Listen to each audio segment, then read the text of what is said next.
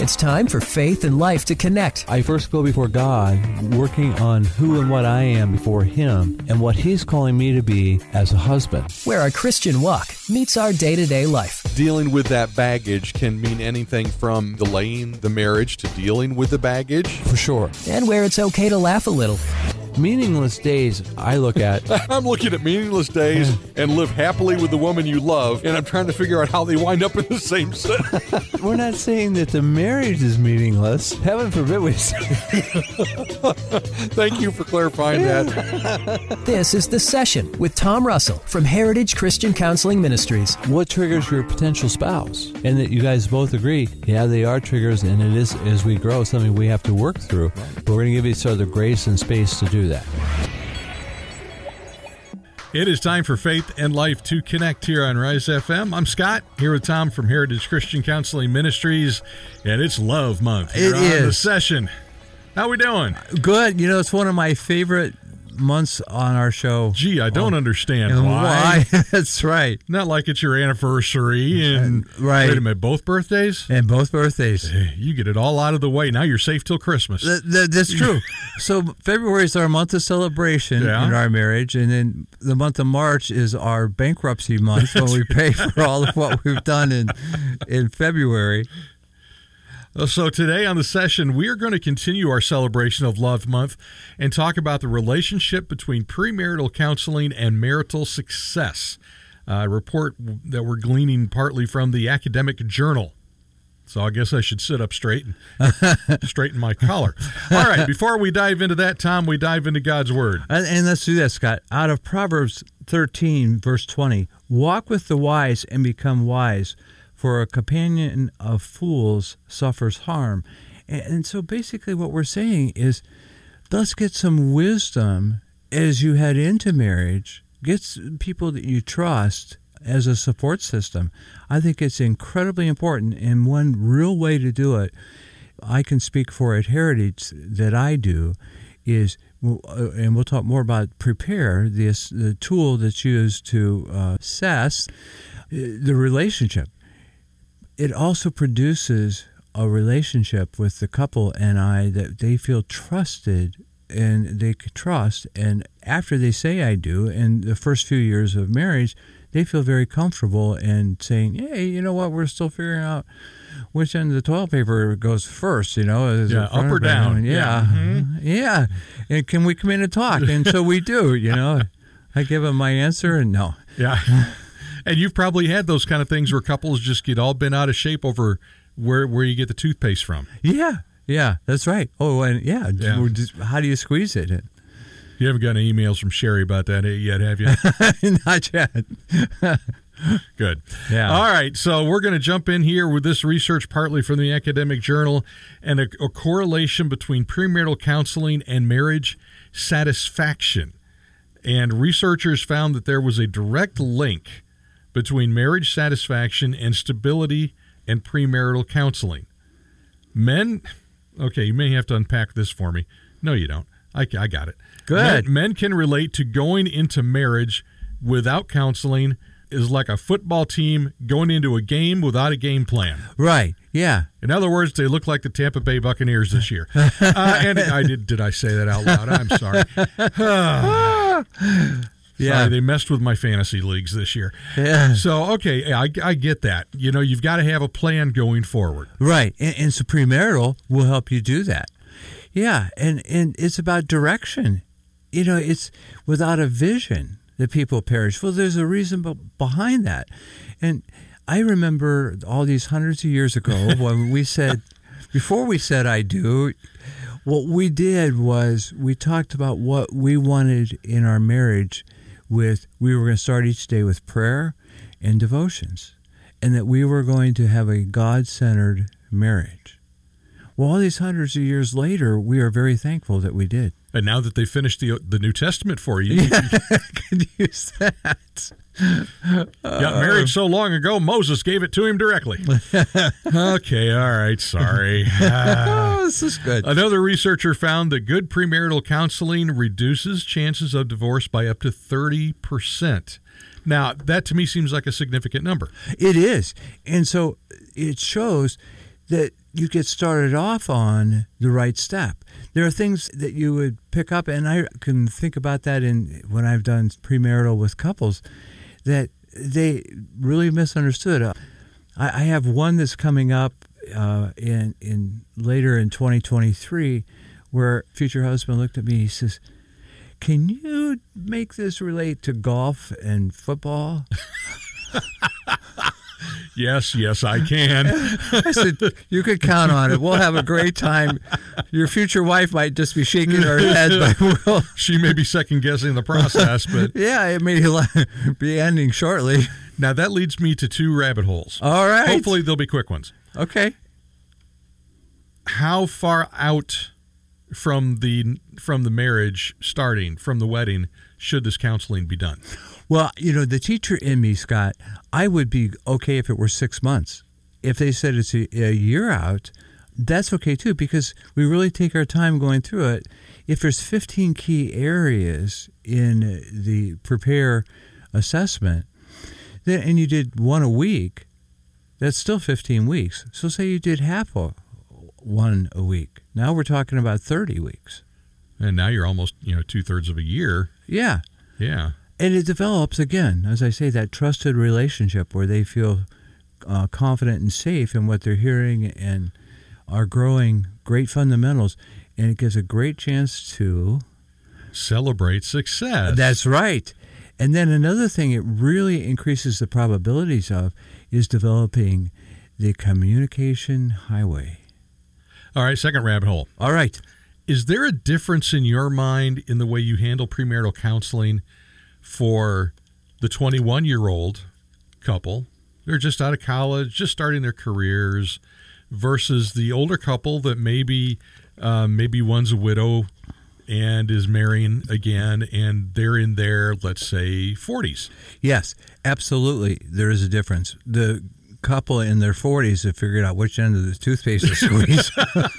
Yes, but they've been squeezing that end for so long that, they don't match. Right. And so they are also could be a little more, as you said, a little more set in their ways. And so when we look at prepare, there's also a version of it that is called enrich for couples who are married but want to enrich it. Okay. And so what happens too is that when you fill out the information on the couple, they also ask age and how many times they've been married and questions like that. So it's very likely that they begin to tailor the assessment on the age. In some of the newer prepare, it looks at things a little bit more clinically in terms of personalities and what kind of personality you have, how do you relate in that personality.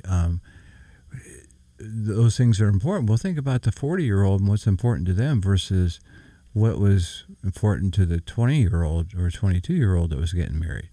They're likely different. So anyway, yeah, it's definitely important.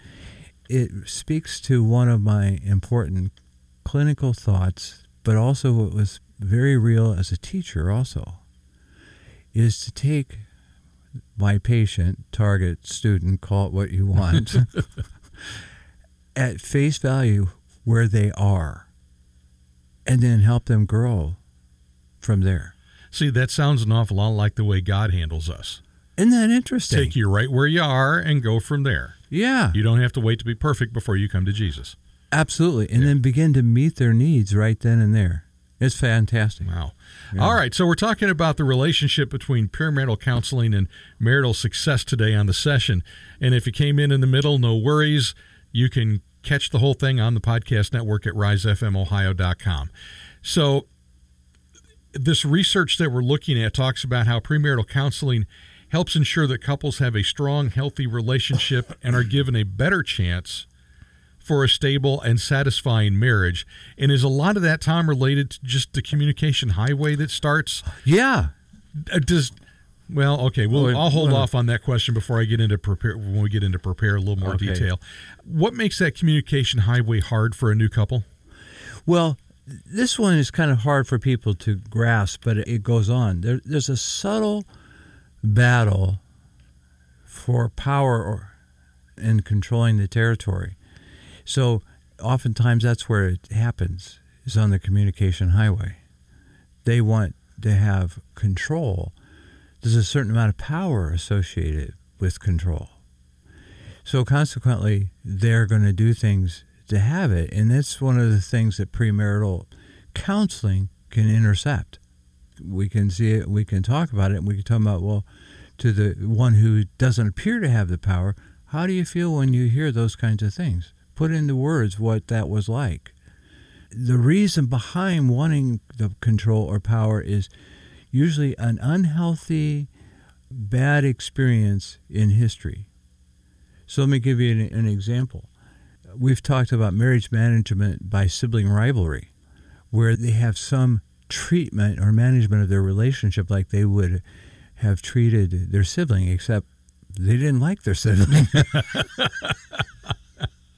And then also, when they had a domineering opposite-sexed parent, so for the son, their mom was domineering, or for the daughter, the dad was, then they're likely going to want to have control, or this thought inside of them, I'm not going to be treated in this marriage like I was growing up.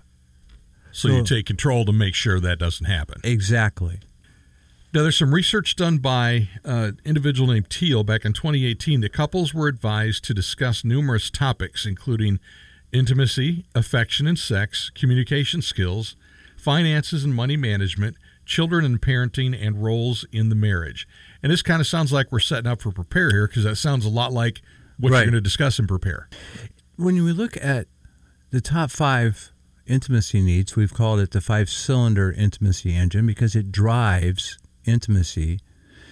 This I remind couples of on a regular basis, and it's almost like a head scratcher to them, and to me too. Then I said, you guys realize that at some point in your history together, you liked how it felt emotionally to be together, or you would have never gotten married. Oh, yeah. You mean I liked her once upon a time? Yeah. So what ends up happening then is, because of several things. One, how they manage conflict, how they manage the marriage. You'd be amazed at some of the times when I ask a couple, well, when was the last time you guys had a date? And they look at each other and well, let's see, this is January. What was it? When was the youngest born? Yeah. Yeah, it's kind of stuff like that. So how does that impact the emotional connection that they had? Now they're running it through their children, and that's not good either. I still, and Scott, we're talking about all these hundreds of years. I look back at some of the things we have done in terms of dating, in terms of the 24-hour getaways, the 48-hour getaways. Those are memories that I'll have the rest of my life. And it's just awesome. Well, that kind of leads us right into, and I know Ralston's study kind of goes into this too, with the premarital counseling is meant to equip couples. So let's just dive into equipping couples. Okay. You go through at Heritage a program called Prepare. Right. All right. So let's kind of talk about what Prepare is briefly. Well, Prepare is an assessment. Historically, when I first became a counselor and became a Prepare provider, there was 15 key areas. It covered with 85 to 88% accuracy any weaknesses, possible strengths, or strengths. And so what happens then is you can go over and identify the weaknesses. You can't fail the thing, so it's just a matter of it helps you identify where the weaknesses are, and you work on those. And in the process, when it's a strength, we celebrate success. Yes. Yeah. Some research would support that even more, that's the number one way you can grow a marriage is to celebrate its success. So 15 key areas. So it's very thorough. And so they talk about things like what we just talked about. Some of the topics including intimacy, affection. It also talks about finances. It also talks about parenting. I think it's so cute in how they laid out in Prepare originally that they talked about intimacy. The very next section they talked about was parenting. Because usually one leads to the other. Yes. I always giggled at it. I thought that was really good. How you get along with her friends and his friends for her. Parenting, how do you feel about your in-laws? It would go into family of origin and what that was like for you, what your concept of family looked like back then, which would be like on a continuum of not connected to connected, strong versus weak. It would help you zero in on, you saw family as very connected and very close. And Sherry's email didn't. No. Well, let's kind of go through a little bit of this then. Okay. Have you ever had a couple go through prepare and then look at each other and look at you and go, wow, we probably shouldn't do this? I've actually probably 2 or 3 times have had prepare that they ended up not. Did they ever come back later and have dealt with those issues and did it again and then they did get married? I had one couple who actually did say that to me, that, you know what, we are going to retreat, we're going to work on ourselves, and then, we'll get back. Okay. And I noticed on Facebook the status did not suggest that that had happened. Right. So what happens when you get one of these situations like children? Okay. And you get one of them is like, you know what? I want the first kid 9 months to the day. Right. And the other one goes, no, 9 years maybe. Yeah. How do you work through those with a couple? I think if we begin to talk about the communication highway, one of the things that I think is so important about the communication highway is that it's all marinated in, I want to say what Dr. Eggerichs has said, in my opinion, is one of the strongest things professionally to talk about with communication in marriage. And I also, for hundreds of years, have embraced it in mine, in ours.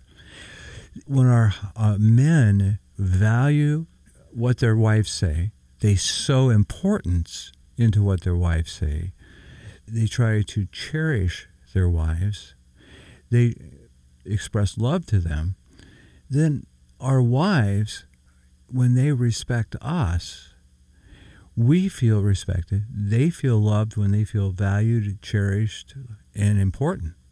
So when we marinate the conversation about when are we going to have children, and it's based on those ingredients, she can respect what he's saying.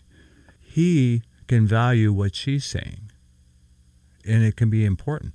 So we begin to help them do that, to talk about what's important, what's not. And so consequently, as that plays out, then it's also important to say to them, well, you might want to hear what some people who have written about that would say, and when and how soon should you have children in your marriage. Now, Kathy and I waited 5 years before we had our first.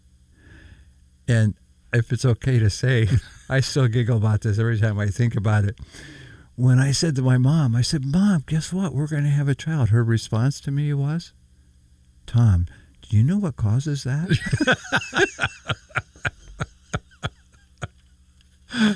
I've been known to do that to couples at church, and they'll, we just found out we're expecting. Yeah, they know what causes that now. I said, no, Mom, we've been married 5 years. We wondered how that. But anyway, now we're very thankful we waited 5, and we're glad we did it just at 5, and we didn't wait too long, because I was, I think safe to say, an afterthought for my parents. They were 40. Yeah. And so by the time I am 15, they're 55. That was just very difficult in the first place. On the other hand, let's not forget that research also talks about how when you say I do, it's like birthing a marriage. So you want that marriage to get some life experience, let some grass grow under its feet, and you guys get secure in what you're enjoying. Because when you have a baby, you're going to enter into a next stage of marriage where it's married with children. That stage can be challenging, and particularly for those couples who are outnumbered now. Yeah, and you were outnumbered for quite a while. Oh, we were. That's right. Yeah. And that could be a whole nother show, communication when you're outnumbered. Yeah, that's right. Yes. So, Tom, let's kind of put a bow on this. We talked about how long it typically would take to go through prepare, and that could be really up to the couple. Right. It could be 15 weeks, it could be 52 weeks. It really doesn't matter. Right. Is it something that you want to do continuously? You don't want to take a month off. Right. You don't do Christmas break. You you take the obvious maybe Christmas week, but right. But it's something you want to keep with every right.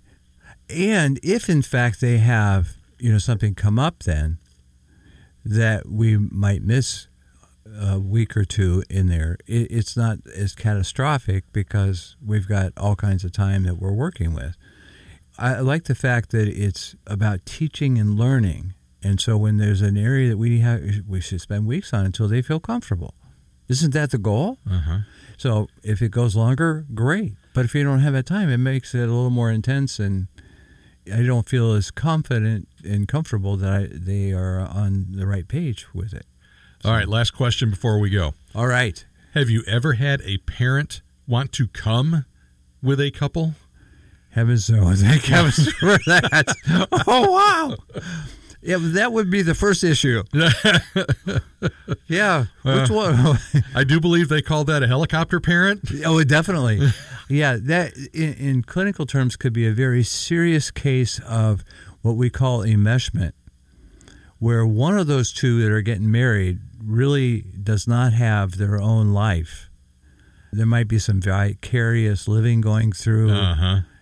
And or mom is trying to say, she's not good enough for my little boy. Yeah, that's true. Yeah. And when he begins to compare his future wife to his mom, but he lets his future wife know, well, you didn't cook the eggs like mom did, he's likely going to be wearing those eggs. Or getting very familiar with the couch. That's right. All right. So if a couple wants to talk to you about prepare, or maybe there is a couple that's been married a while and they're like, you know what? Some of this marital counseling, even though we've been married for a while, right? Maybe we've been married hundreds of years, and still some counseling, maybe going through, like you said, enrich for a couple that wants to kind of reset the clock, kind of thing. Right. How can they get with Tom to start a conversation? Well, I can be reached at heritagechristiancounselingministries.com.